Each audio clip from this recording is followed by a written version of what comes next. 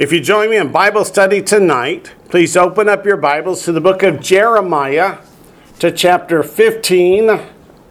And our first verse tonight is verse 16, but it's in the middle of a paragraph. So I want to back up to 15 so we know the context. Verse 15 says, "O Lord, you know, remember me and visit me, and take vengeance for me on my persecutors." Jeremiah was a prophet. Was he not universally loved? No, he's universally hated. Even his family wants to put him to death. So it says, "In your enduring patience, do not take me away," meaning don't let them kill me. "Know that for your sake I have suffered rebuke." I'm willing to bet each and every one of you has suffered rebuke for your faith, haven't you? Yeah. Well, imagine being a prophet telling the nation, y'all are wrong. Didn't go over well. But verse 16 says, "Your words were found and I ate them." That's a common picture in prophecy. Remember in Revelation, the angel handles John the book and he eats the book and takes it in. What it means when it says I ate them is I took them to heart. Your words are words of warning, calling people to repentance. And if you don't repent, judgment is coming, disaster is coming.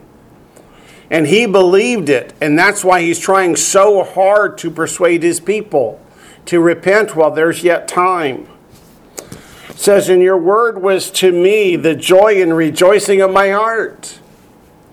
How can words of impending judgment bring joy to the heart? Because there's the promise of restoration. Yes. What if the people had repented right there in front of Jeremiah? Then Jerusalem would never have been destroyed. The temple would never have been destroyed. God's promise is that when they do repent, then I'll restore them. Does he just restore the blessings they've lost, or does he restore them many times over? Many times over. The next line says, "For I am called by your name, O Lord God of hosts." What does that mean? I'm called by your name. Do they call Jeremiah Lord? He's called by his character. Talking about his character? You would think that, but that's not what this says in the Hebrew at all. It's instead of "for I am called by your name," it should say, "for your name was proclaimed over me. O Lord, the God of hosts." Remember when we were doing the oneg, I said, remember this from the Aaronic benediction? Let's turn back to the Aaronic benediction, to Numbers chapter 6. Starting in verse 22 is the Aaronic benediction. "And the Lord spoke to Moses, saying," you know what the word saying means, what? It's a quote.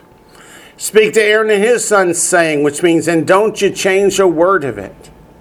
"This is the way you shall bless the children of Israel. Say to them, the Lord bless you and keep you. The Lord make his face shine upon you and be gracious to you.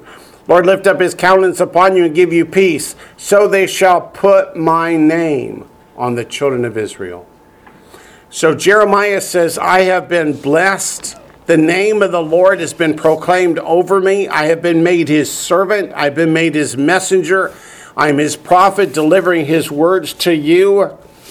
And I have to take joy in that God would take such interest in me, a humble servant, that he would allow me to give his message to his people to try and save them. And verse 17 says, "I did not sit in the assembly of the mockers," meaning I didn't participate in all the false prophets and all the people rejoicing in the false prophecies, mocking God, mocking Jeremiah for giving God's word. He says, I was not a part of that. I was not a part of that, nor did I rejoice. That is, I did not take pleasure in their unrighteousness. Wait a minute. Does that make you think of a New Testament verse? Maybe Romans chapter 1? Let's turn up to Romans chapter 1. What does Paul say about those who take pleasure and rejoice in the unrighteousness of others? Then you're just as guilty as those who are doing it. That's in Romans chapter 1. Starting in verse 28, it goes through verse 32. Looks like one really long sentence. And even as they did not like to retain God in their knowledge. What does that mean? They didn't want to think about God. They didn't want to know God. They didn't want to know God's word. God gave them over to a debased mind. What's a debased mind? Is that one focused on good and righteousness? No, quite the opposite. To do those things which are not fitting. Not fitting, that sounds like a glove wouldn't go on the hand, but that's not what it means. What it means to do those things that are not right. And then he starts the list, being filled with all unrighteousness. What's another word for unrighteousness? Lawlessness. Examples, sexual immorality. Boy, I'm glad there's none of that in the world today. Wickedness, covetousness, maliciousness, full of envy, murder, strife, deceit, evil-mindedness. They're whisperers, backbiters, haters of God, violent, proud, boasters, inventors of evil things, disobedient to parents, undiscerning, untrustworthy, unloving, unforgiving, unmerciful, who, knowing the righteous judgment of God, that those who practice such things are deserving of death, not only do the same, but also approve of those who practice them. Knowing that these things lead to death, the people are not rebuking them. They're not teaching them to do better. They're approving of those practices. One of the big things in the news this week was the Methodist Church in England came out with a statement that the pastors need to stop using words like husband and wife because it hurts people's feelings. Should the church be encouraging such immoral conduct, or should we be speaking against it? But in verse 17 goes on, I sat alone because of your hand. For you have filled me with indignation. That word indignation is za'am, Z-A'-am. Just as in Isaiah 26 and Isaiah 66. And it means he is filled with prophecies of destruction. What has he told Jerusalem? How many people are going to remain there? None. Zip. Zero. Nada. That's what you call indignation. That God is so angry. He's told Jeremiah, 3 times now, don't you pray for these people, because their judgment is sealed. Verse 18 goes on to say, why is my pain perpetual and my wound incurable, which refuses to be healed? This is Jeremiah. He's speaking harshly to God. Why is my pain perpetual? Not only do I have to deliver these hard prophecies, but the people hate me for it. They want to kill me for it. And my wound incurable, it cannot seem to ever stop because the people will not want. They will not hear, they will not repent. So it says, which refuses to be healed. Is their sin unhealable? No, it doesn't say they can't find a way to be healed. It says it refuses to be healed. They refuse to repent. Why? They're listening to the false prophets. They're listening to the false prophets, but more than that, do they hate their sin or do they love their sin? They don't want to repent. They enjoy the sin so much.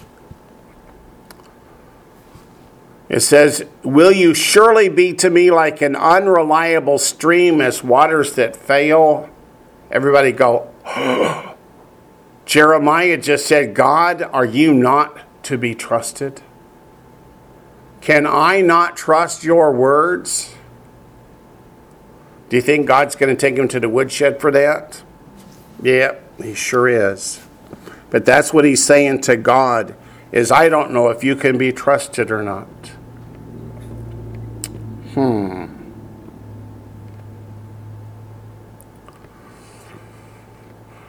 as waters that fail.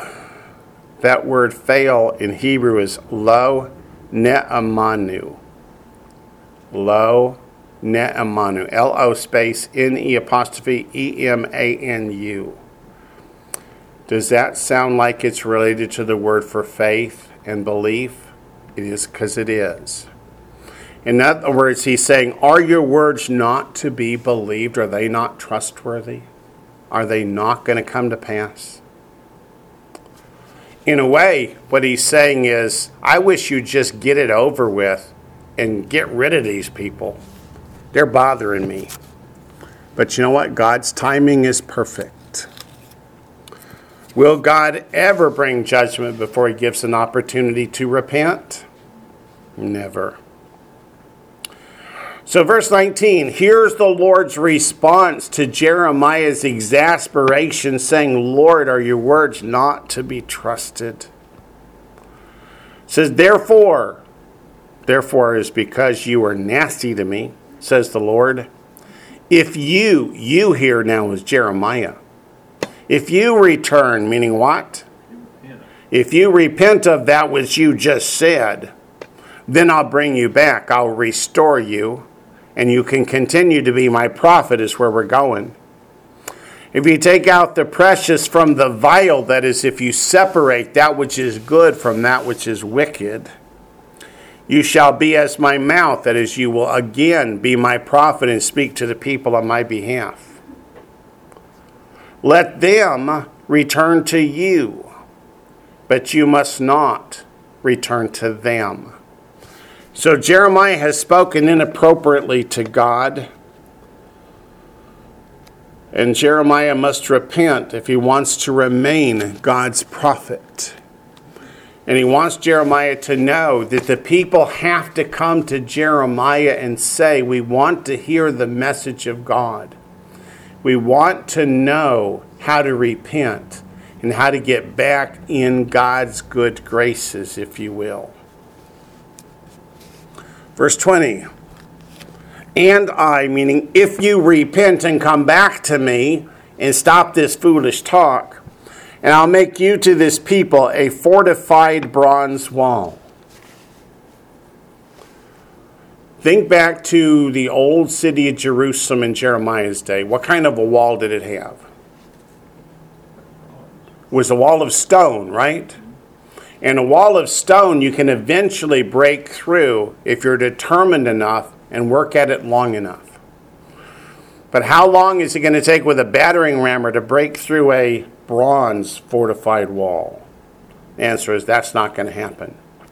So God says, if you return to me, if you repent, if you take back those nasty things, then I will protect you and there will be nothing they can do that will harm you. I will be your defense. And they will fight against you, but they shall not prevail against you, for I am with you to save you and deliver you, says the Lord.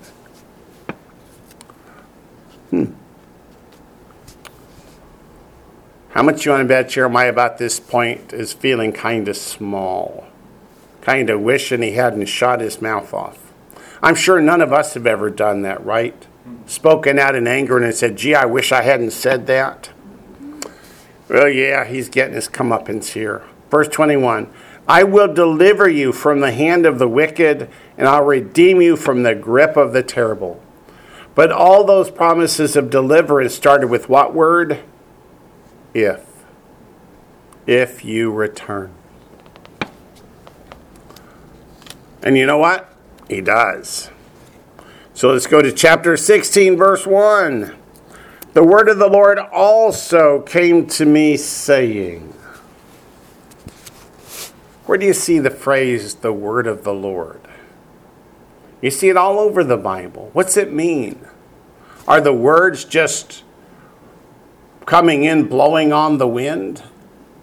Or is this referring to John 1:1? The beginning was the Word was with God, and the Word was God. Is this Messiah bringing the message? I think the answer to that is yes. This is Messiah. So these words come right out of his mouth. Do you see that word also in verse 1? That's not in the Hebrew, so just cross it out. Should just read, the word of the Lord came to me saying, you shall not take a wife, nor shall you have sons or daughters in this place. What's that mean? People are so wicked, he doesn't need to take wives. People are so wicked, he doesn't need to take wives? Yes, and there's a little more. Don't get distracted. Don't get distracted, but there's a little more. He cannot stay in Jerusalem, because Jerusalem is going to be destroyed. As much as Jeremiah would like to settle down, get married, have kids, raise his kids in the beautiful city of Jerusalem, God's letting him know there's not going to be a beautiful city of Jerusalem to raise him in. You're going to have to go. And eventually he does. He has to flee down to Egypt. Because God said there would be how many people left in Jerusalem? 0. So it's not that he can't ever marry and have kids. He can't do it here because he's going to have to run. Everyone that's left in Jerusalem is going to die a horrible death when Nebuchadnezzar comes in for the third time. Let's compare this to 1 Corinthians chapter 7.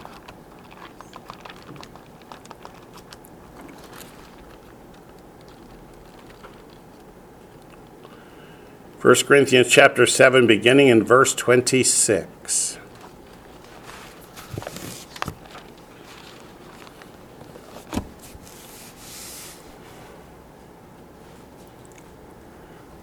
In 1 Corinthians chapter 7, verses 26 to 28, the Apostle Paul says this: I suppose, therefore, that this is good because of the present distress, that it is good for a man to remain as he is.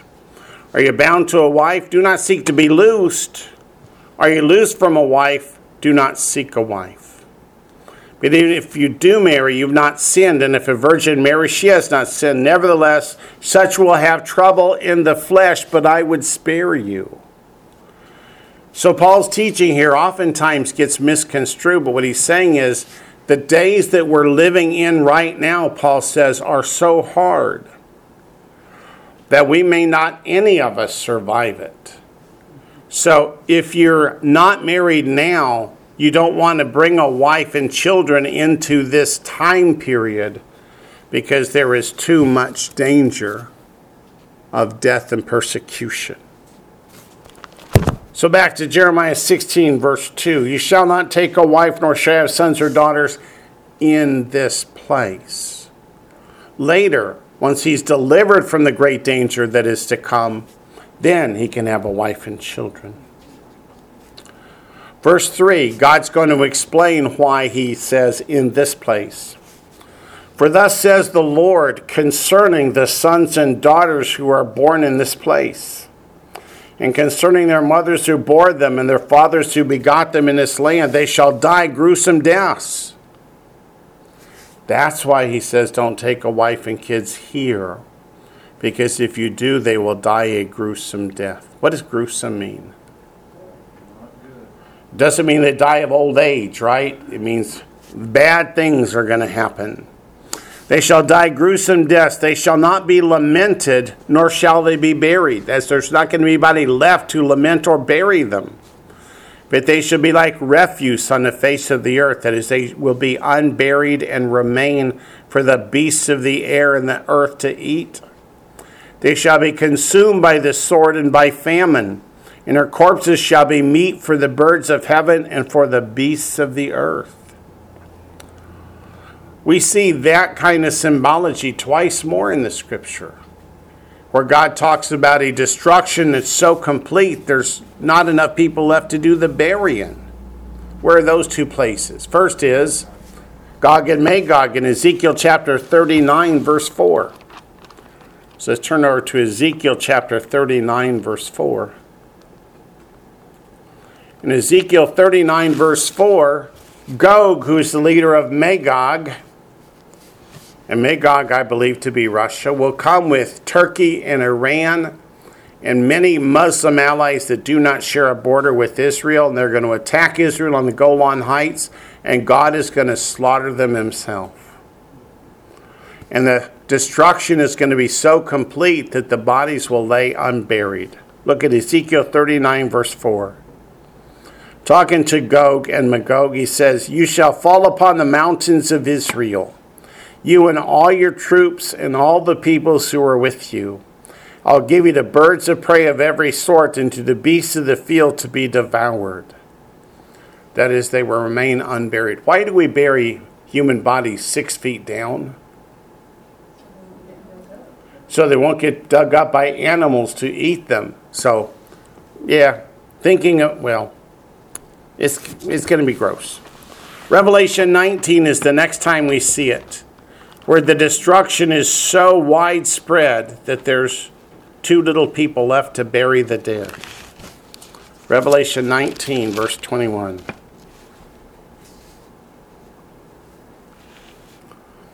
"And the rest were killed with the sword which proceeded from the mouth of him who sat on the horse, and all the birds were filled with their flesh."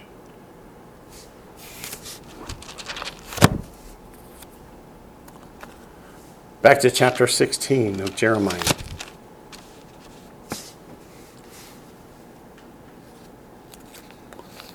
Sounds kind of horrible. It's supposed to sound horrible. Verse 5. "For thus says the Lord." What does the word "for" indicate at the beginning? What we just read, This is going to connect to it, going to help explain it, right? "For thus says the Lord, do not enter the house of mourning, nor go to lament or bemoan them. For I have taken away my peace from this people, says the Lord, loving kindness and mercies." In your notes, there's 3 words I want you to put. 3 words that appear in this verse. The first is shalom. Shalom, S-H-A-L-O-M. It's a word that means peace, but it means more than that. It's completeness, wholeness, wellness. God's taking his peace from Jerusalem and Judah. The second is where it says loving kindness. That's the word chesed. C-H-E-S-E-D. Chesed. Loving kindness. The way a loving father cares for his children, God says, I will not protect Jerusalem that way anymore. And the third one is the word translated here, mercy. And that's rachamim. R-A-C-H-A-M-I-N. Rachamim. Those 3 words together means God is taking his hands of protection off of Jerusalem. He's going to let Nebuchadnezzar do what Nebuchadnezzar wants to do. Now, Nebuchadnezzar has come against Jerusalem and Judah twice before. First time Daniel went into captivity. Second time Ezekiel went into captivity. Now he's left a governor in Jerusalem, and the people have risen up and murdered his governor. So when he comes this time, there is no mercy in Nebuchadnezzar. He is coming with full anger, full fury, and his intention is to destroy every living being left in the city. And you know what? That's what God says is going to happen. God says, I will not step in and protect them. Why? Turn back to Exodus chapter 20. To whom does God show mercy? Those who love him and keep his commandments. Are the children of Israel at the time of this prophecy keeping God's commandments? Loving him with their whole heart? Absolutely not. They're thumbing their nose at him. Exodus chapter 20, verses 4 through 6. You shall not make for yourself a carved image, any likeness of anything that's in heaven above, or that's in the earth beneath, or that's in the water under the earth. You shall not bow down to them nor serve them, for I, the Lord your God, am a jealous God, visiting the iniquity, that's avon, that's lawlessness, of the fathers upon the children to the 3rd and 4th generations of those who hate me, but showing mercy to thousands, that's thousands of generations, to those who love me and keep my commandments. Hasn't been long since we looked all the way through the Old Testament into the New Testament. And did that ever change? The answer is no.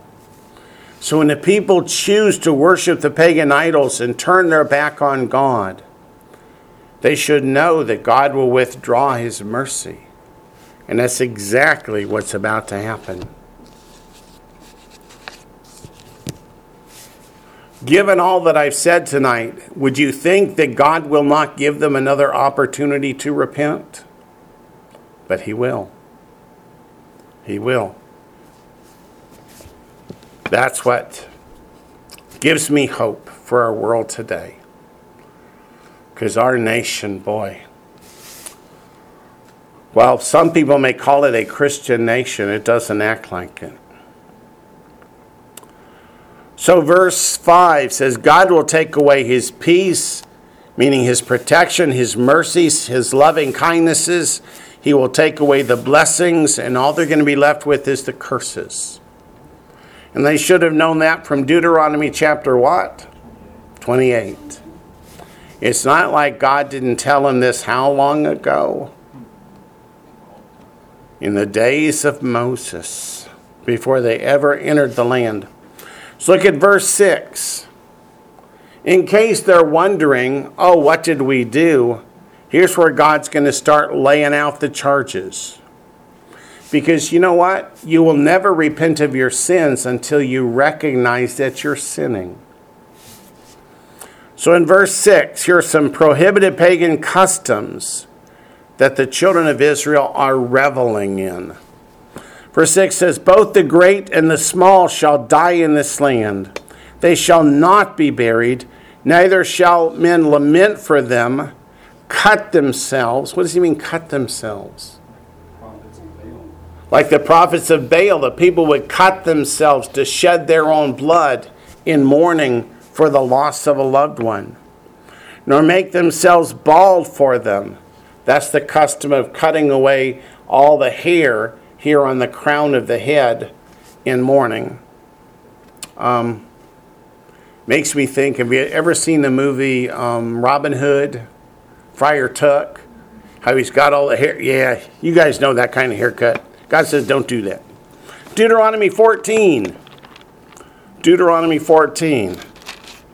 God's taking them back, pointing them back to things they should be studying all the time in the synagogue.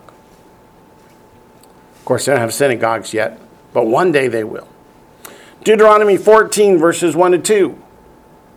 That's why the synagogue system started, if you don't know. When they came back from the Babylonian captivity, they said, we went into captivity because we didn't keep God's commandments, because we didn't know what they were.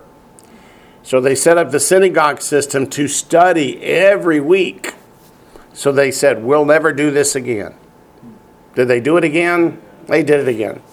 Deuteronomy 14, verses 1 and 2 says, you are the children of the Lord your God. You shall not cut yourselves, nor shave the front of your head for the dead. For you are a holy people to the Lord your God, and the Lord has chosen you to be a people for himself, a special treasure above all the peoples which are on the face of the earth. And the point that God's making in Jeremiah 16 is, I told you not to do that, and you ignore me and do it anyway. So I'm going to take away your ability to do it. I'm going to take away your ability to flaunt my word. Go to Leviticus chapter 19. Leviticus chapter 19, verse 28.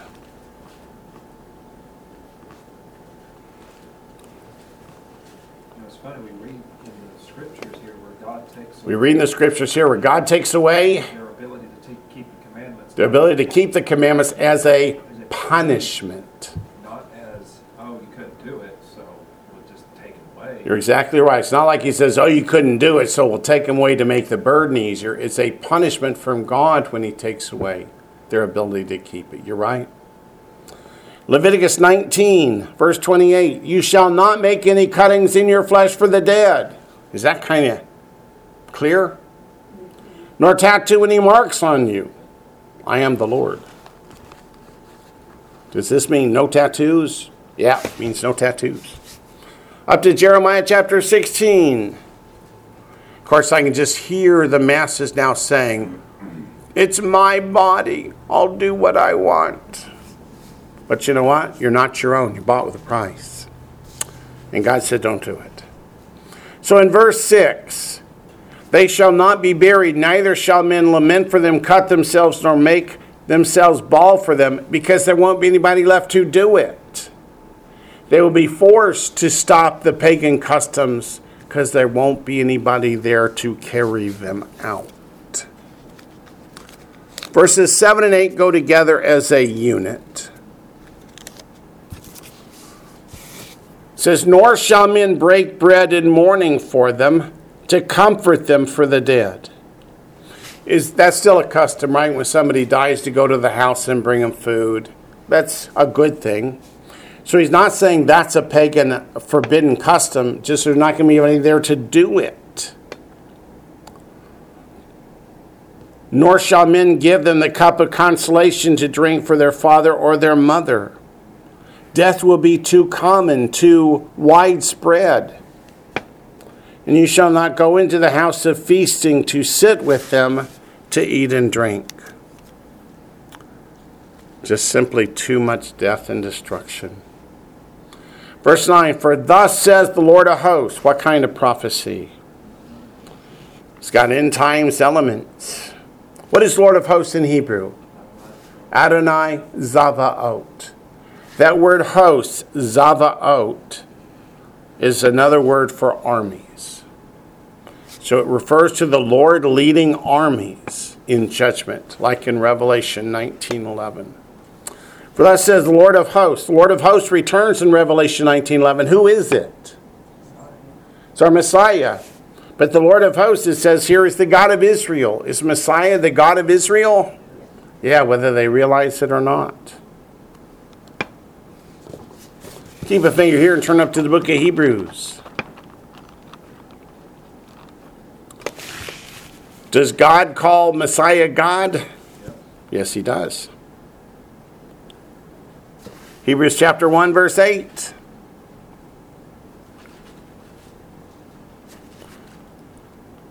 But to the Son, he says. Notice how Son is capitalized. We're talking about Messiah. He says, your throne, O God, is forever and ever. So what does he call Messiah? God. Your throne, O God, is forever and ever. A scepter of righteousness is the scepter of your kingdom. You have loved righteousness and hated lawlessness. That's talking about Messiah. Messiah loves what? Righteousness. And hates what? Lawlessness.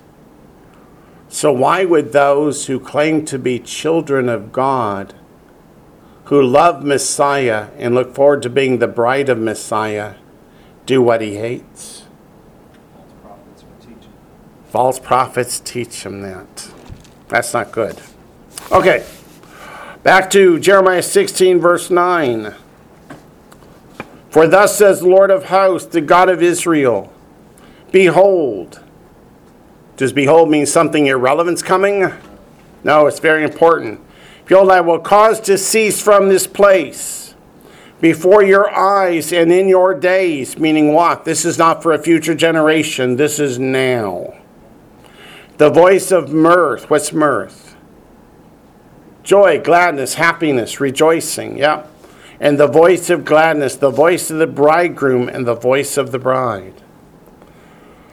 That's a common way in the scripture to refer to life being good in a nation. The celebrations at weddings, the bridegroom and the bride, how we just celebrate their union and their coming together as a couple. God says, I'm taking that away. Let's compare to this Jeremiah chapter 7, verse 34. Some will say, we already studied that. Yeah, but it was more than yesterday, so I forgot. Jeremiah 7:34. Then I will cause to cease from the cities of Judah and from the streets of Jerusalem the voice of mirth and the voice of gladness, the voice of the bridegroom and the voice of the bride. For the land shall be desolate. So he added that back in Jeremiah chapter 7, verse 34, and didn't repeat it here because he said you can read. For the land shall be desolate. That is, there's nobody left to marry. There's nobody left to rejoice. Let's look also at Jeremiah chapter 25, verse 10, because I can't leave you with such a sorrowful heart. Jeremiah chapter 25, verse 10.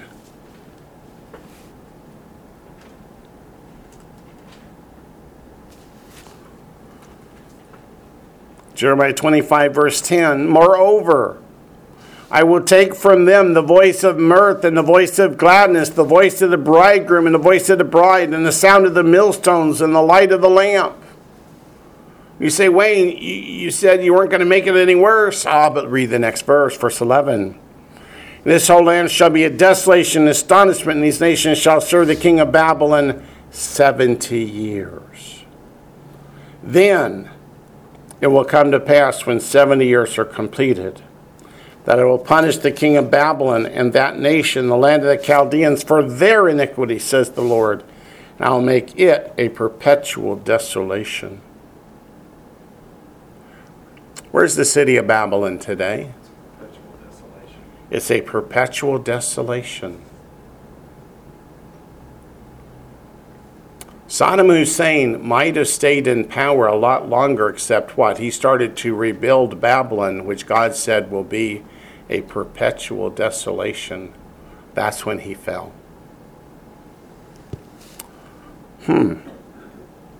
So why does this take away a little bit of the pain? Because we know that there's a time limit to God taking away his peace and his mercy and his long suffering and the mirth and the joy and the rejoicing of the bridegroom and the bride.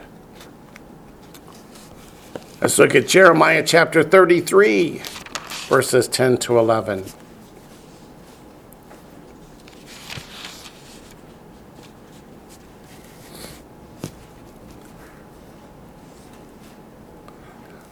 Jeremiah 33, verses 10 to 11. Thus says the Lord, again there shall be heard in this place. What's this place? Jerusalem, of which you say it is desolate, without man and without beast, in the cities of Judah, in the streets of Jerusalem that are desolate, without man and without inhabitant, without beast, the voice of joy and the voice of gladness, the voice of the bridegroom and the voice of the bride, the voice of those who will say, praise the Lord of hosts, for the Lord is good, for his mercy endures forever.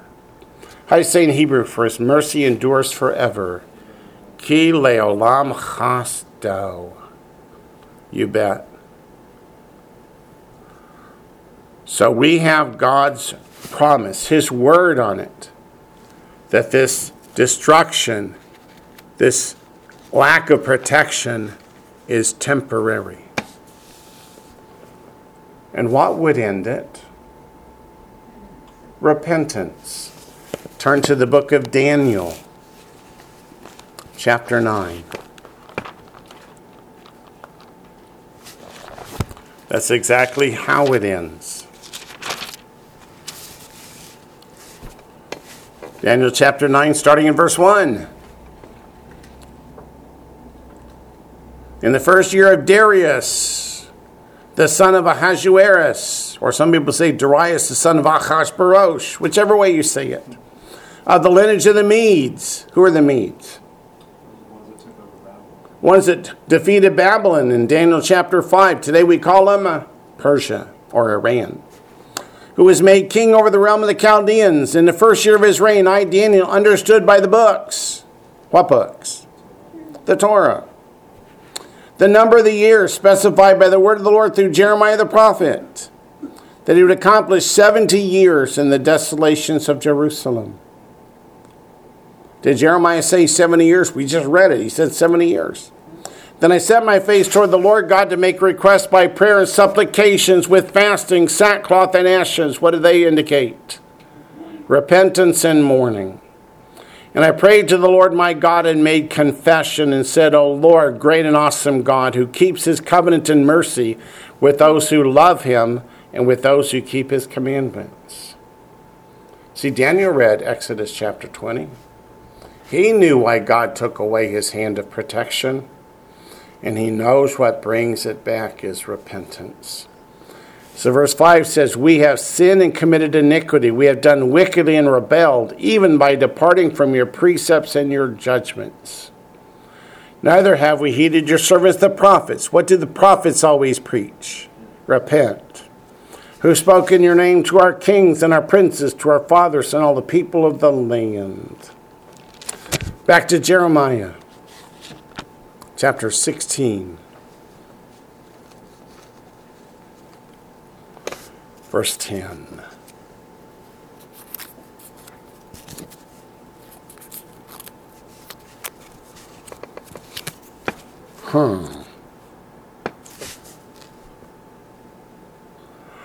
And it shall be when you show, but it's not show, it's when you tell. When you tell this people all these words, and they say to you, why has the Lord pronounced all this great disaster against us? Or what is our iniquity? That's the word avon. It means lawlessness. And it appears 200 and how many times? 230 times in the Bible. Oh, that's a lot. We have been very bad over the years. Or what's our iniquity? Or what is our sin that we have committed against the Lord our God? Can you believe the audacity when God's prophet is saying, you have sinned against the Lord our God? Them saying, yeah, what we do? What have they done if you read Ezekiel chapter 8 to 10? They've cut creches in the walls of the temple to put up pagan idols in the tents, in the courtyards of God's temple. They put up trees by the altar, which God said, don't ever do that. They're in God's courtyard with their backs to him, bowing to the rising sun, weeping for Tammuz. They're making hot cross buns for the Queen of Heaven. And it tells us the fathers, the mothers, and the children are all involved in the making of them. And yet they have the audacity to say, what did we do? Or what's our iniquity? What is our sin that we've committed against the Lord our God? Why would they be asking such things? Because the false prophets are telling Because the false prophets are telling them what? you can please God by doing these things right here. You can please God by, well, bring him a lamb now and then, and he'll be satisfied, right? After all, you're the descendants of Abraham. What did Messiah say? Don't tell me you're the children of Abraham. Meaning what? That's not a way of salvation. But the teaching amongst the Jewish people is that, hey, if we are circumcised, we're saved, we're going to heaven. It doesn't matter what we do. And if they, the Gentiles, are uncircumcised, they're going to hell and there's nothing they can do about it. Salvation is by circumcision. Because circumcision was given to Abraham, our father. What does the Bible have to say about that? Are we saved by circumcision? The book of Galatians is about that very issue. Paul taught the Galatians that salvation's by faith. And then others came in after Paul and said, no, Paul's wrong. You got to be circumcised to be saved. That's how you enter the covenant with God. That's how you get saved. And if you turn to Acts chapter 15, Acts 15 follows the book of Galatians. And it's where Paul brings the issue down to the Jerusalem council and says, look, people are coming from Jerusalem and telling my people that circumcision is the way of salvation. Acts chapter 15, verse 1. People that use Acts chapter 15 to say, once you're saved, you don't need to keep God's commandments, have skipped the beginning of the chapter. And they go straight to verse 20. And you can't do that. You've got to know what the issue is. When you're looking for land, what are the three most important things you look for? Location, location, location. When you're interpreting the Bible, you must look at context, context, context. Look at Acts 15, verse 1. And certain men came down from Judea, that is, down to Galatia from Judea. You and I might say up to, since it's going north, But in the eyes of the Jewish people, whenever you're going away from Jerusalem, you're going down. Whenever you're going up to Jerusalem, you're going up, because that's where God's temple was. So certain men came down from Judea and taught the brethren. The brethren, those that Paul led to salvation by faith. Quote, unless you are circumcised according to the custom of Moses, you cannot be saved. That was and remains, for the most part today, Jewish theology. Go ahead, Margot. Oh, she may not have meant to turn on her mic.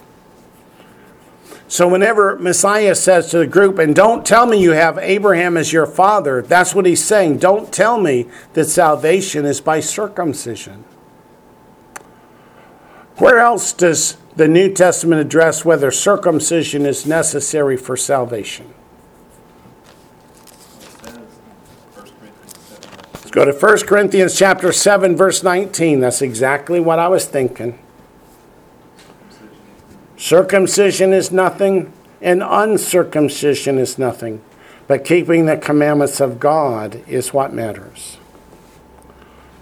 Because if you keep the commandments of God, you do it out of faith and out of love, right? Because nobody keeps God's commandments who hates God. It doesn't work that way. I'll get off my soapbox now. Back to Jeremiah 16. Verse 10. Why has the Lord pronounced all this great disaster against us? Or what's our iniquity? Or what is our sin that we have committed against the Lord our God? Let's go to Jeremiah chapter 2, verse 22. Jeremiah chapter 2, verse 22.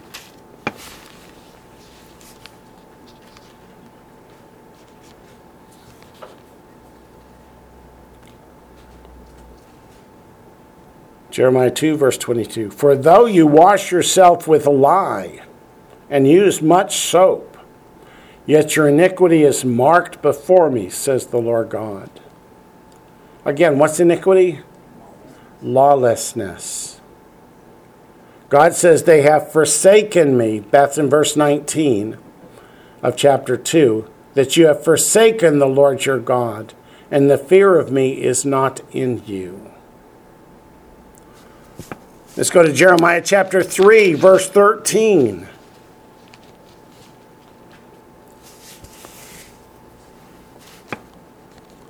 God's calling out to the people through the prophet. Only acknowledge your iniquity, that you have transgressed against the Lord your God, and have scattered your charms to alien deities under every green tree. By alien deities, does he mean Martians and little flying saucers? No, he's talking about pagan idols. And you have not obeyed my voice, says the Lord. To the Lord, if you will not keep his commandments, you have what? You have forsaken him. You have forgotten him. Jeremiah chapter 5. Why am I going over these particular verses? Because they've already been told this over and over. Jeremiah chapter 5, verse 25. Your iniquities, your lawlessness have turned these things away, and your sins have withheld good from you. So it's not that they haven't been told, it's that they didn't want to hear it.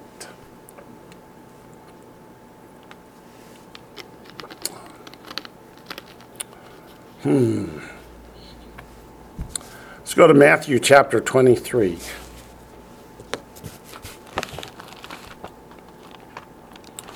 Matthew chapter 23.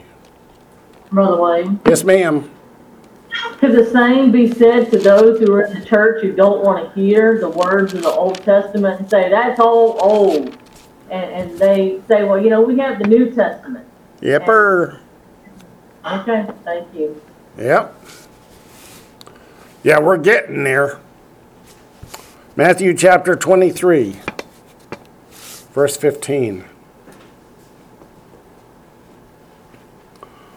Matthew 23:15 is important to me because I often get asked, but people in the church today who've been misled by bad teaching, God won't hold that against them, right? But what does it say here? Woe to you, scribes and Pharisees, hypocrites. Why are they hypocrites? He told us in Matthew chapter 15. What do they teach as doctrine? The commandments of men. They've replaced God's commandments like what?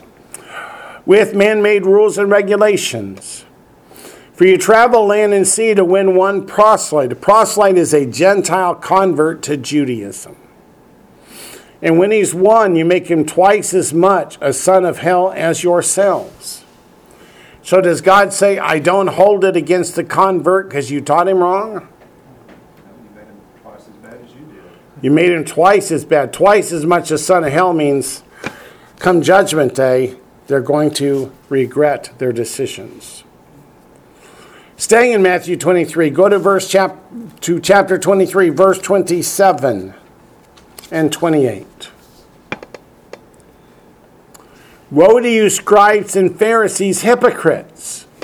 For you are like whitewashed tombs, which indeed appear beautiful outwardly, but inside are full of dead men's bones and all uncleanness. Even so also outwardly you appear righteous to men, but inside you're full of hypocrisy and what? Lawlessness. If we turn our backs on God's commandments, what excuse is good enough? How do you stand before a mirror and practice what you're going to say to Messiah on Judgment Day? I didn't obey the commandments because. In practice, do you come up with something you think he will accept and say, well, then that's okay? I haven't thought of anything yet.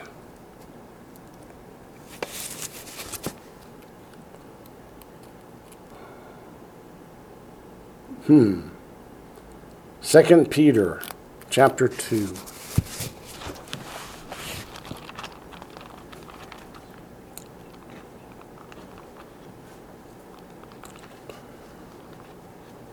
I'm not here to judge anybody. I hope everybody will repent, get saved, and spend an eternity with the Lord our God.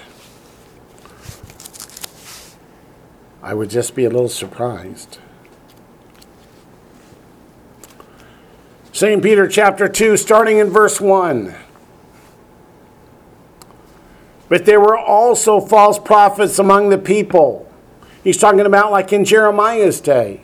There's Jeremiah, a true prophet, and then there's hundreds of false prophets. Even as there will be false teachers among you. So he's telling the believers that just as Israel had false prophets that led them astray, led them away from God's commandments, they will have false teachers that lead them into lawlessness. Does that sound like Matthew chapter 7? It says, who will secretly bring in destructive heresies, even denying the Lord who bought them, and bring on themselves swift destruction. And many will follow their destructive ways. Here's the question of those who listen to the false teachers. Because of whom the way of truth will be blasphemed. What way of truth? Torah, Psalm 119, verse 142. By covetousness, what do they want? Money. Noses and dollars. They will exploit you with deceptive words. What are deceptive words? They sound good, but they lead you away from God. For a long time, their judgment has not been idle, and their destruction does not slumber. For if God did not spare the angels who sinned, but cast them down to hell, it's not actually hell, is it? What is it actually? Tartarus. Looking at the Greek, Tartarus, which would be Sheol if we were looking at the Hebrew. And deliver them into chains of darkness to be reserved for judgment. I only point that out because some people think hell refers to the lake of fire that people eventually get thrown into after the great white throne judgment. And that's not what this means. And did not spare the ancient world, but saved Noah, one of the 8 people, a preacher of righteousness, bringing in the flood on the world of the ungodly. Messiah referred back to the days of Noah. And Peter refers back to the days of Noah. Not just to say the world was wicked back then, but how many were saved? 8. Because of a preacher of righteousness, someone who led them correctly in the path of righteousness. And what's the opposite of righteousness? Lawlessness. And the other reference Messiah made other than to Noah was to Lot, right? In Sodom and Gomorrah. In verse 6, Peter refers to that. In turning the cities of Sodom and Gomorrah into ashes, condemned them to destruction, making them an example to those who afterward would live ungodly. What were we supposed to learn from the destruction of Sodom and Gomorrah? That living an ungodly life is a bad thing, right? Put that on your list of bad things. And delivered righteous Lot, who was oppressed by the filthy conduct of the wicked. For that righteous man dwelling among them tormented his righteous soul from day to day by seeing and hearing their lawless deeds.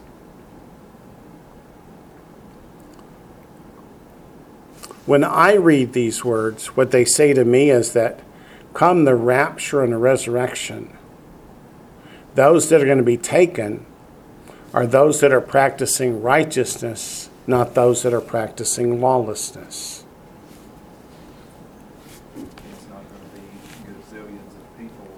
Not going to be gazillions of people. I think most people say it'll only be 2 or 3 billion. Well, we'll see. I hope that's true, but I kind of doubt it. Back to Jeremiah 16. Verse 11. Then you being Jeremiah, shall say to them, because your fathers have forsaken me. This word forsaken is azav, and what does it literally mean? You have left me. They have left me. That's a choice. They didn't just slip down a slippery slope, down a muddy hillside. They decided to leave. Fathers have forsaken me, says the Lord. They've walked after other gods and have served them and worshiped them and have forsaken me and not kept my law. Let's go all the way back to Genesis chapter 2, verse 24.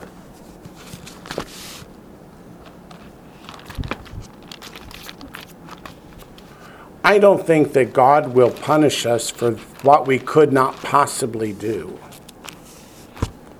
I think the punishment comes when we made a choice to do what was wrong. Genesis 2, verse 24. Therefore a man shall leave his father and mother and be joined to his wife, and they shall become one flesh. That word leave is the same verb.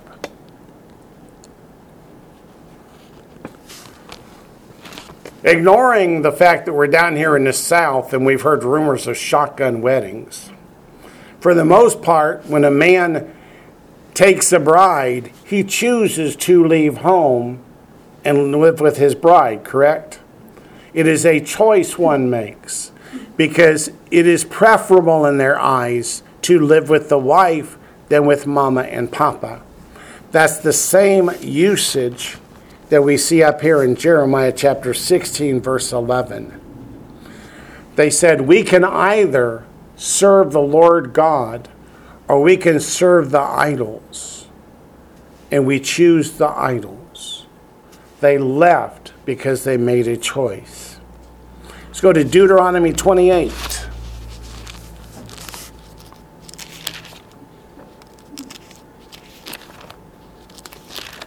We are very familiar with Deuteronomy chapter 28, I'm sure.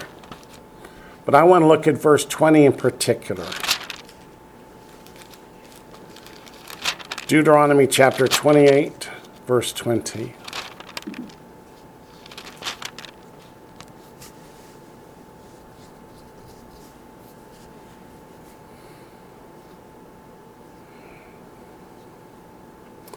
In verse 11, God said, "You have forsaken me." Do you see the word forsaken in verse 20? It says, "The Lord will send on you cursing, confusion, and rebuke in all that you set your hand to do, until you are destroyed and until you perish quickly, because of the wickedness of your doings, in which you have forsaken me."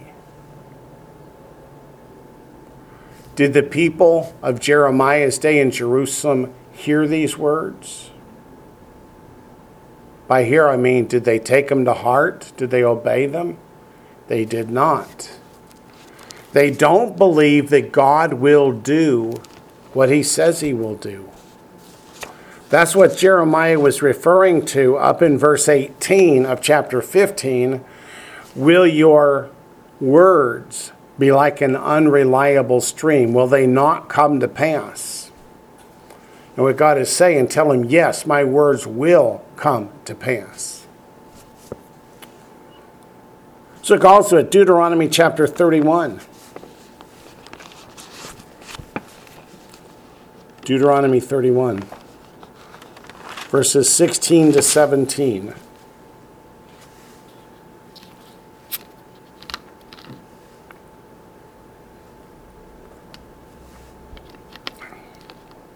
And you see the word forsake in these verses, but it's a little different. Deuteronomy 31, verses 16 and 17. "And the Lord said to Moses, Behold, you will rest with your fathers," meaning what? You're going to die.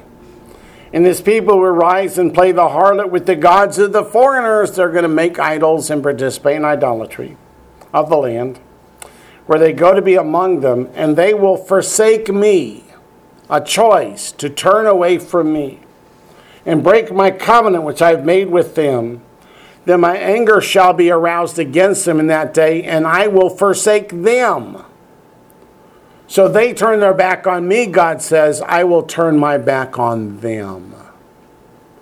Meaning what? When they cry out, help us, he won't hear it. That's what it means. They forsook me, so I will forsake them. I'll hide my face from them, meaning I will not hear their prayers, and they shall be devoured. And many evils and troubles shall befall them, so they will say in that day, ooh, and what day? Day of the Lord. So this is a dual fulfillment prophecy. Have not these evils come upon us because God is not among us? So that's a promise that they will eventually realize that we've suffered a lot through the last centuries. But it's because God's not among us. And why is God not among us? Because we have forsaken him. We have sinned. And that's where Hosea chapter 5 and 6 come in, where they decide we best repent and turn back to God.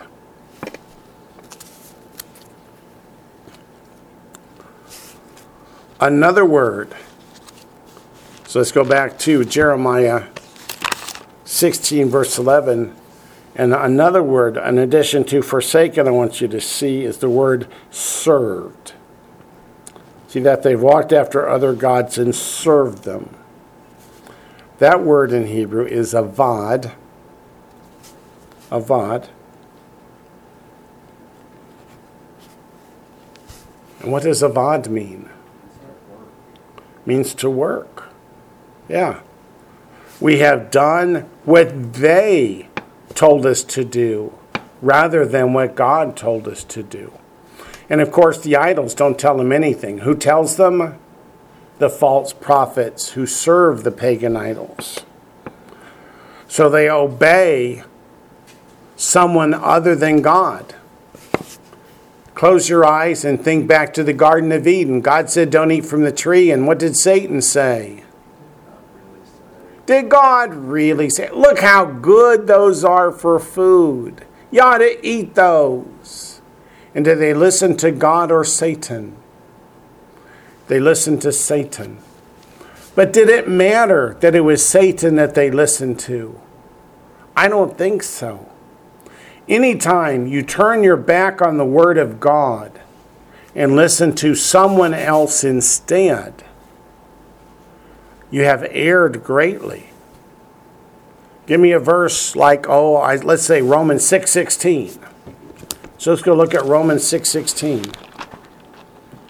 I think that's precisely what Paul's trying to tell us. Is you can't turn away from God's word and embrace somebody else. Doesn't matter if it's the Pope. Doesn't matter if it's the preacher. Doesn't matter if it's the head of your denomination. Verse 16 says, do you not know that to whom you present yourselves slaves to obey? That word slave comes from that same Hebrew word avad. The Hebrew word for slave is eved. You are that one slaves whom you obey, whether of sin leading to death or of obedience leading to righteousness. If we turn our back on the commandments of God and follow man-made commandments, that's Matthew 15 and Mark 7. God says your worship of me is in vain if your doctrine is based upon the commandments of whom? Of men. Let's look at Isaiah chapter 66, verse 14.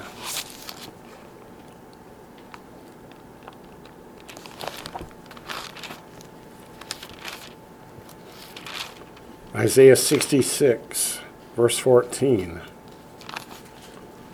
Isaiah 66 is about the return of the Lord.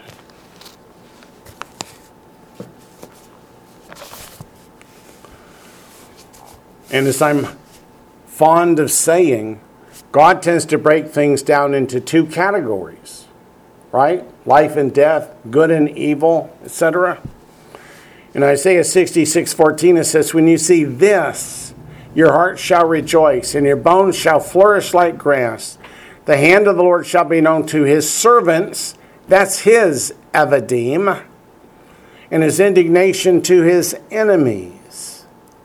If you're not God's servant, then you are his enemy. Is that what this says? Do you see a third category? There's not. Then why doesn't the New Testament tell us that every word that God spoke is important? Let's look at Matthew 4:4. The words are red. I like red words. I trust red words in my Bible.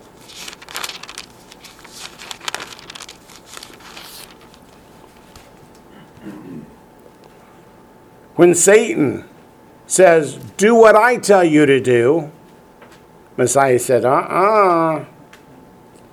Matthew 4:4. But he answered and said, it is written, man shall not live by bread alone, but by every word that proceeds from the mouth of God.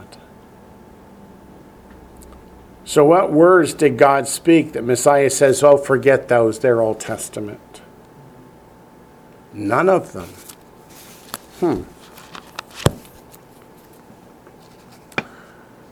Let's go back to Jeremiah 16 and finish the verse. I know I never got all the way through it.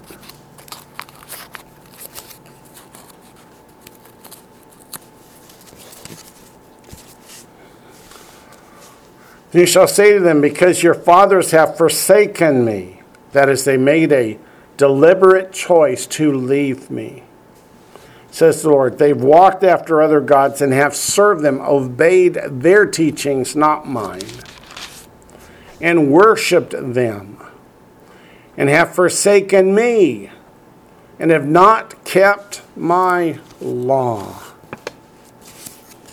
What do we call that law? The Torah.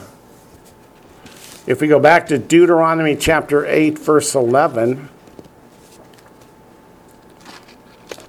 we'll see what God has to say if we forget his commandments. And Deuteronomy 8 is the very same chapter Messiah was just quoting from in Matthew 4:4.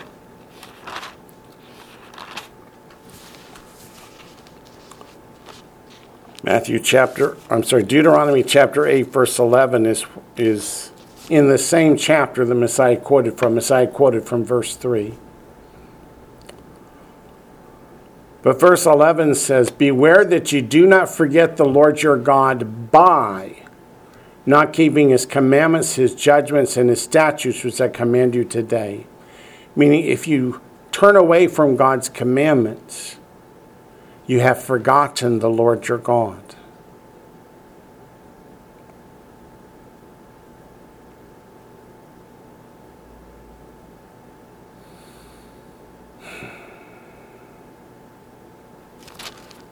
If you look back earlier in Deuteronomy chapter 8, it's the end of verse 3 that Messiah quotes in Matthew 4.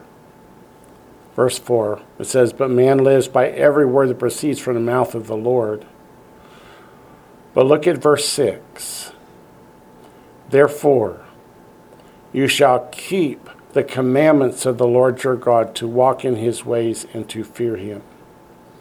The therefore is the explanation. These are what the words that Messiah quoted from mean. Man does not live by bread alone, but by every word that proceeds from the mouth of the Lord. Means you shall keep the commandments of the Lord your God to walk in his ways and to fear him. And then, of course, people will say, "Yeah, Wayne, but Paul said quit keeping those commandments." No. Let's go up to 2 Timothy 3. To words that I have no doubt what you have put on several t-shirts by now. 2 Timothy chapter 3.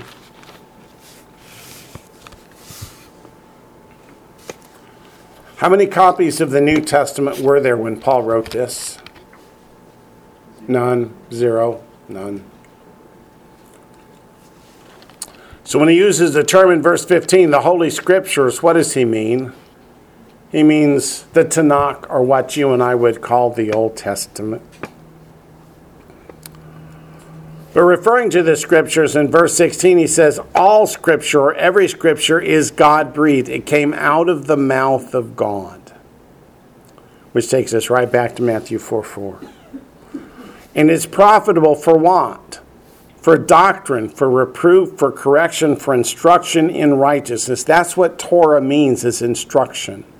Instruction in righteousness is what the Torah is. That the man of God may be complete, thoroughly equipped for every good work. Yes, Edmund? That thing about the date of Timothy, is that even earlier than the Gospels then?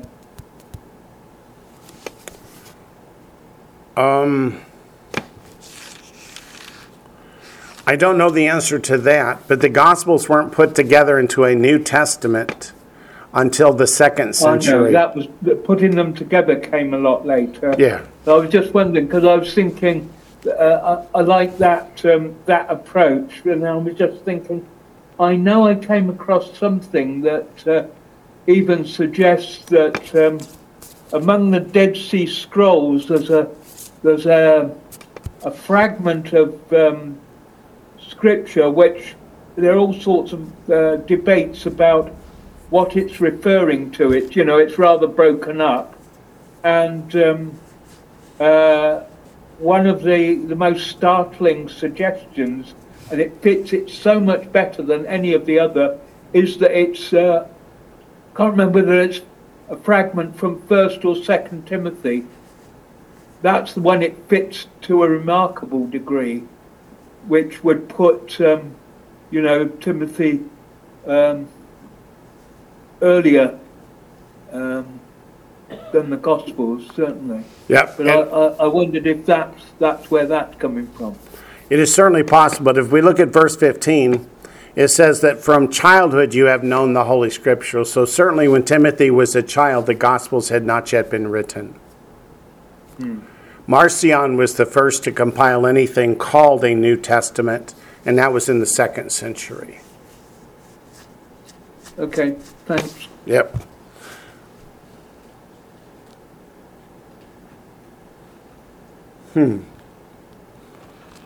My next note just says, go to Ephesians 2. Read the whole book. We probably don't want to do all of Ephesians 2, but let's go look at Ephesians 2.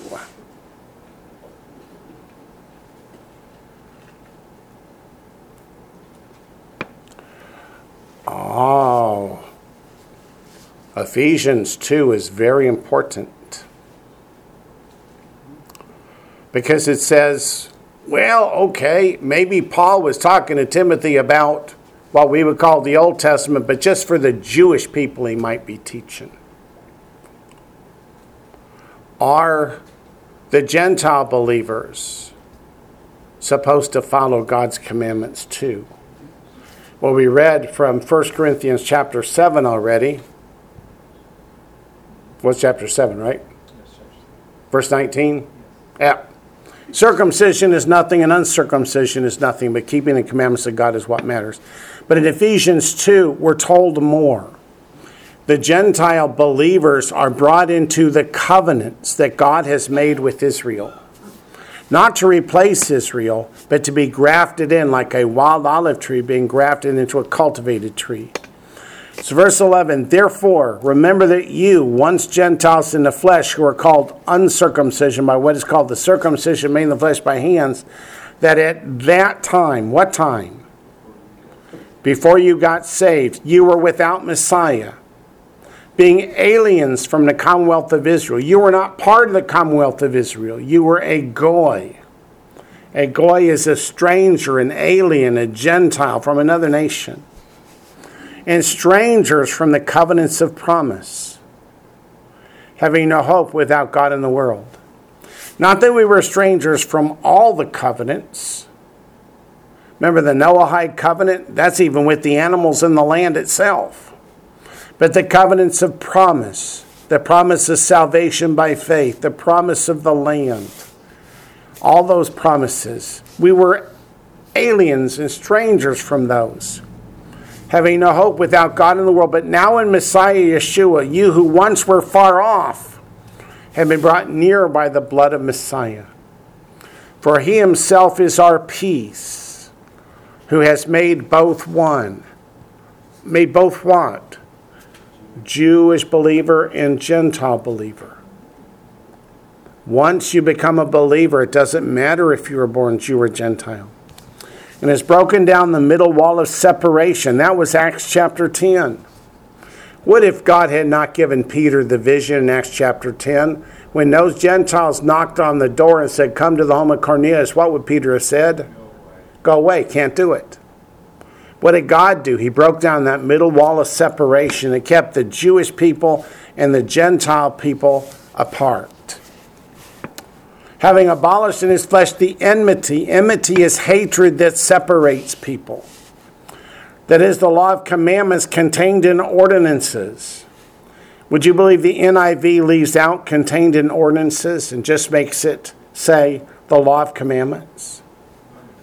They're trying to make it say something it didn't, because that word ordinances is the Greek word dogma, D-O-G-M-A, dogma. It never refers to God's commandments, only to man-made rules and regulations. So it's creating himself one new man from the two, thus making peace, that he might reconcile them both to God in one body through the cross, thereby putting to death the enmity, not the law, the enmity. And he came and preached peace to you who are far off and to those who are near. For through him we both, that is Jew and Gentile, have access by one Spirit, that's the Holy Spirit, to the Father.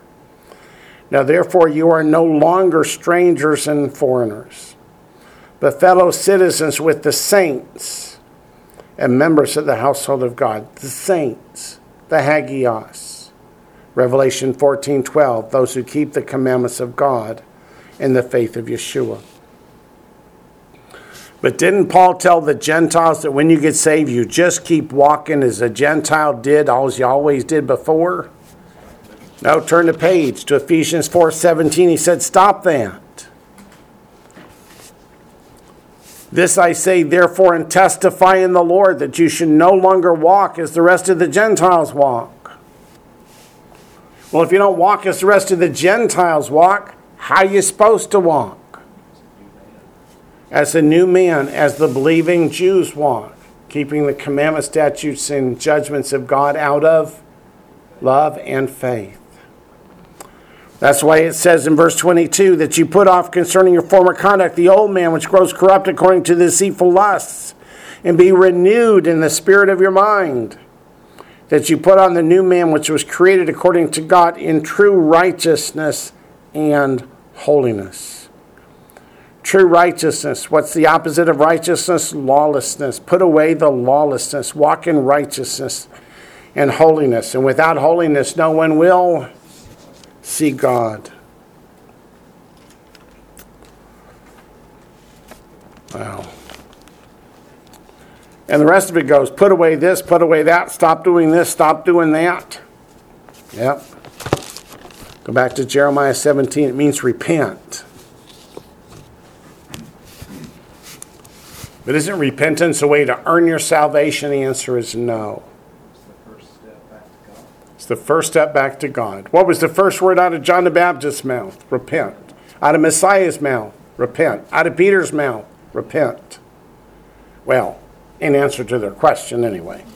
He said a lot before that. Verse 12. Verse 12 of Jeremiah. Back to Jeremiah. And you have done worse than your fathers. Uh-oh. He's talking about Manasseh and those guys. And you're worse than that? Oh my goodness. For behold, which means shut up and listen. This is really important. Each one follows the dictates of his own evil heart, so that no one listens to me. That word listens is the Hebrew word shmoah. S-H-M-O-A. Shmoah. It's ongoing action.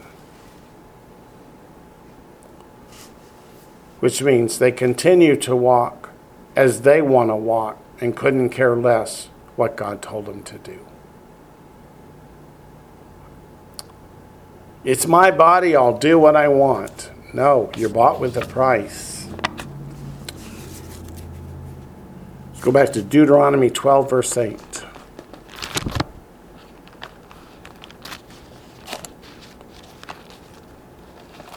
Deuteronomy chapter 12, verse 8.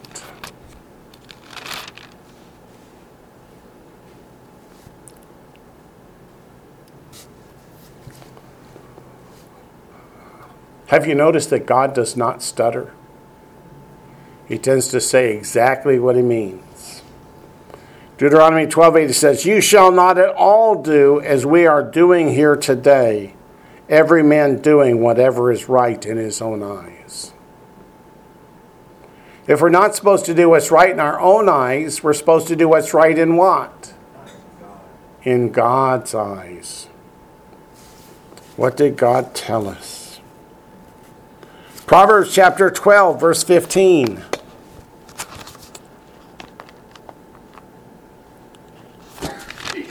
Proverbs chapter 12, verse 15. You know what's sad is people make up a bunch of ways What's sad is people make up a bunch of ways that they think will please God. that they think will please God. Instead of doing what God said, they make up ways to like. Instead of doing what God said, they make up ways that they think ought to please God, right? And that points you right to Matthew chapter 7. Points you right to Matthew chapter 7. It reminds me of a comment in my Tanakh on Deuteronomy chapter 12, verse 31, where God says, whatever I command you, don't turn to the right or to the left, don't add to it, don't take away from it. And the sages of old said, when you add to the word of God what you think will please him, it may not. The scripture does say his ways are not our ways. His thoughts are higher than our thoughts. So Proverbs chapter 12, verse 15 gives us a point that I just could not disagree with. It says, the way of a fool is right in his own eyes, but he who heeds counsel is wise. So to do it God's way is wise. But every fool believes that what he's doing is right. How many people out there do you suppose in the world honestly believe that their sin would lead them to an eternity in the lake of fire? They don't really believe that. or they would tremble in their boots. And you have to completely ignore the scripture that talks about fire burns for eternity. You have to completely ignore the scripture that says the fire burns for eternity. Give me just one. Isaiah 66, right? And there's Revelation 20 too. Then there's Revelation 20 also. Yeah. Let's look also to, go ahead, Proverbs 21. It's just a lack of faith. It's a lack of faith. And that's what Hebrews chapter 3 says, right? The children of Israel in the wilderness disobeyed because they really had no faith. Proverbs chapter 21, verse 3. Or 2. Let's see. It's verse 2. There's a meme going around Facebook right now that says essentially that if every person alive knew what the people who have already died know, they change their ways. Proverbs 21:2, every way of a man is right in his own eyes, but the Lord weighs the hearts. So chapter 15 was about the fool. Proverbs 21 is every person thinks that what they're doing is right and okay. Does that make it right or okay? It does not. Let's go back to Jeremiah chapter 16, verse 13. Therefore what? Because no one listens to the commandments of God. Therefore I will cast you out of this land into a land that you do not know, neither you nor your fathers. And you shall serve other gods day and night, where I will not show you favor. Where did God promise that? Deuteronomy chapter 28, verse 36. That's exactly what he said would happen. So God is going to do exactly what God said he would do. And the false prophets are saying, no, he won't. No, he won't. God wouldn't do that.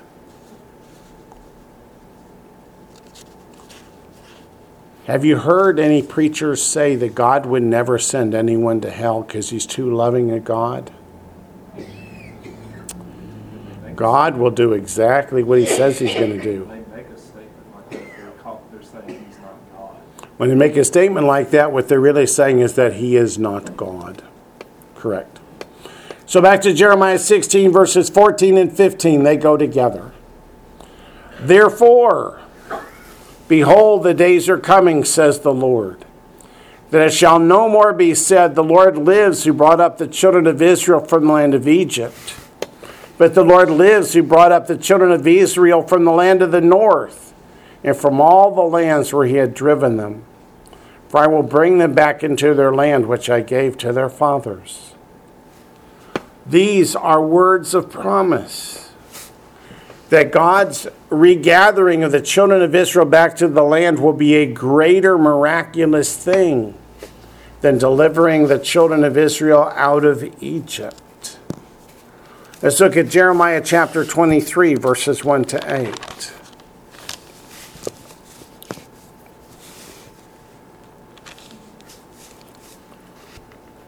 Jeremiah 23, verses 1 to 8. Woe to the shepherds who destroy and scatter the sheep of my pasture, says the Lord. That's the prophets, priests, and kings who lead the people astray. Therefore says the Lord God of Israel against the shepherds who feed my people. You have scattered my flock, driven them away, not attended to them.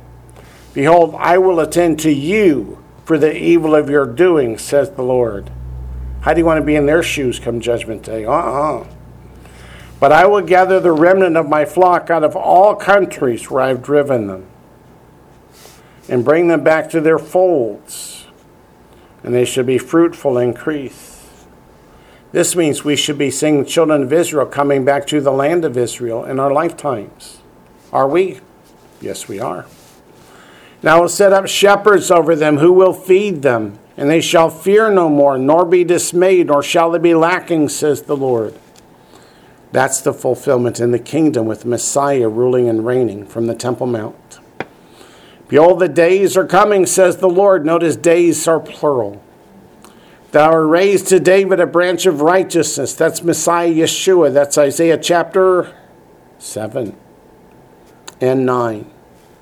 A king shall reign and prosper and execute judgment and righteousness in the earth. That's Messiah. In his days, Judah will be saved and Israel will dwell safely. That is the two kingdoms being reunited as they are when Messiah returns for the kingdom. Now this is the name of which he will be called, Adonai Zedekenu, the Lord our righteousness. Therefore, behold, the days are coming, says the Lord, that they shall no longer say, as the Lord lives, who brought up the children of Israel from the land of Egypt, but as the Lord lives, who brought up and led the descendants of the house of Israel from the north country, from all the countries where I have driven them, and they shall dwell in their own land. So when does Jeremiah chapter 16, verses 14 and 15 get ultimately fulfilled? In the kingdom, when Messiah returns in the day of the Lord. Let's also look at Isaiah chapter 11, talking about this final regathering of Israel into the kingdom when Messiah returns.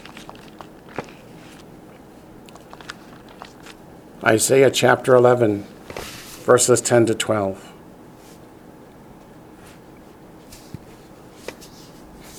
And in that day, what day? Day of the Lord. There shall be a root of Jesse. That means one who comes before Jesse. That's Messiah from chapter 11, verse 1. Who shall stand as a banner to the people. That banner is a nasi. It's a rallying point.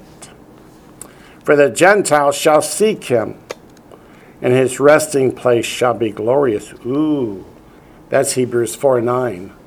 That's the Sabbatismas, the Sabbath day. That's yet to come. It shall come to pass in that day that the Lord shall set his hand again the second time to recover the remnant of his people who are left. From Assyria and Egypt, from Pathros and Cush, from Elam and Shinar, from Hamath and the islands of the sea. He will set up a banner for the nations and will assemble the outcasts of Israel and gather together dispersed of Judah from the four corners of the earth. That's the ultimate and final regathering as Messiah returns to rule and reign and people are brought into the kingdom. Back to Jeremiah chapter 16, verse 16.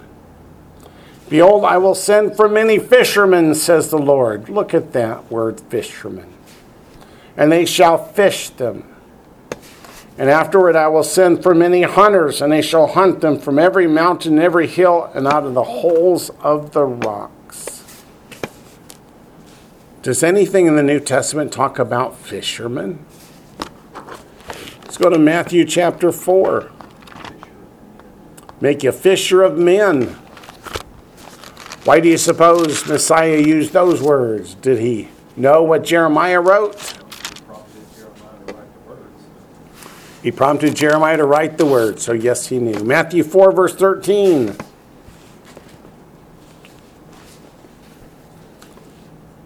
Matthew chapter 4, verse 13 down to verse 22. And leaving Nazareth, he came and dwelt in Capernaum, which is by the sea in the regions of Zebulun and Naphtali, that it might be fulfilled which is spoken by Isaiah the prophet, saying, the land of Zebulun, the land of Naphtali, by the way of the sea beyond the Jordan, Galilee of the Gentiles. People who sat in darkness have seen a great light, and upon those who sat in the region and shadow of death, light has dawned. From that time Yeshua began to preach and to say, repent, for the kingdom of heaven is at hand. And Yeshua, walking by the Sea of Galilee, saw two brothers, Simon called Peter and Andrew his brother, casting a net into the sea, for they were fishermen. He said to them, follow me, and I'll make you fishers of men. They immediately left their nets and followed him. Going on from there, he saw two older brothers, James the son of Zebedee and John his brother, in the boat with Zebedee their father, mending their nets. He called them. And immediately they left the boat and their father and followed him. They're going to be what? Fishers of men. Let's look also at Matthew chapter 28, verse 15, and then we'll stop for the day.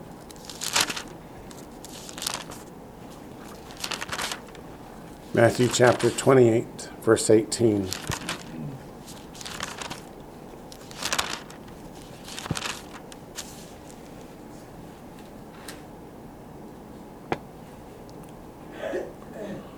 And Yeshua came and spoke to them, saying, all authority has been given to me in heaven and on earth. Go, therefore, and make disciples of all the nations. This is their fishing expedition, to go be fishers of men.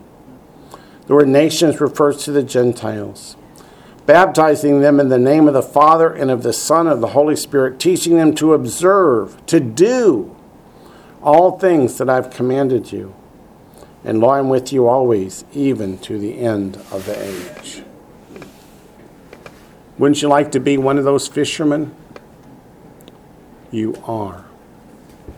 So when we come back next week, Lord willing, we'll pick up in Jeremiah chapter 16, verse 17.